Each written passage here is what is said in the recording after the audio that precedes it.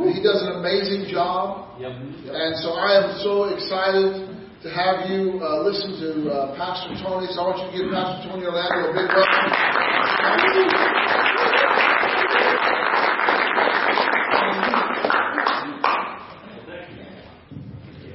Oh my.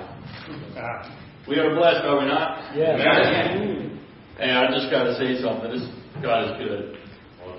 But we won this morning, oldest to youngest, in order. I just got a great sense of humor.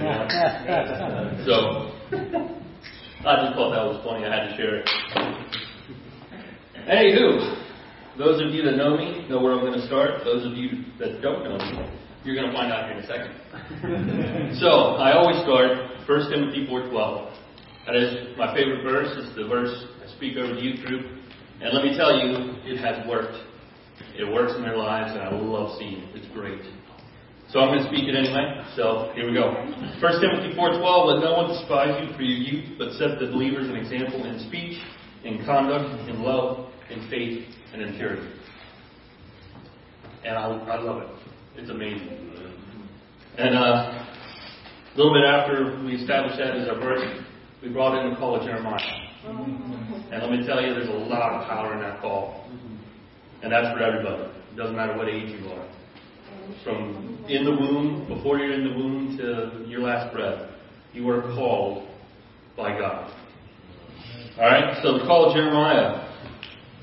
Jeremiah 1, verse 4 through 10.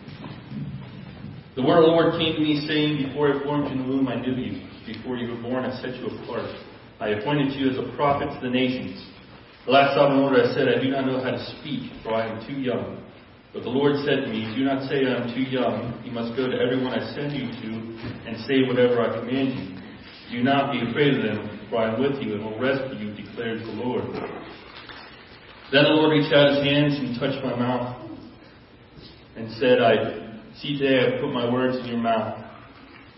See, today I appoint you over nations and kingdoms, to uproot and tear down, to destroy and overthrow, to build and to plant. So, if you haven't guessed it by now, we're talking about being blessed.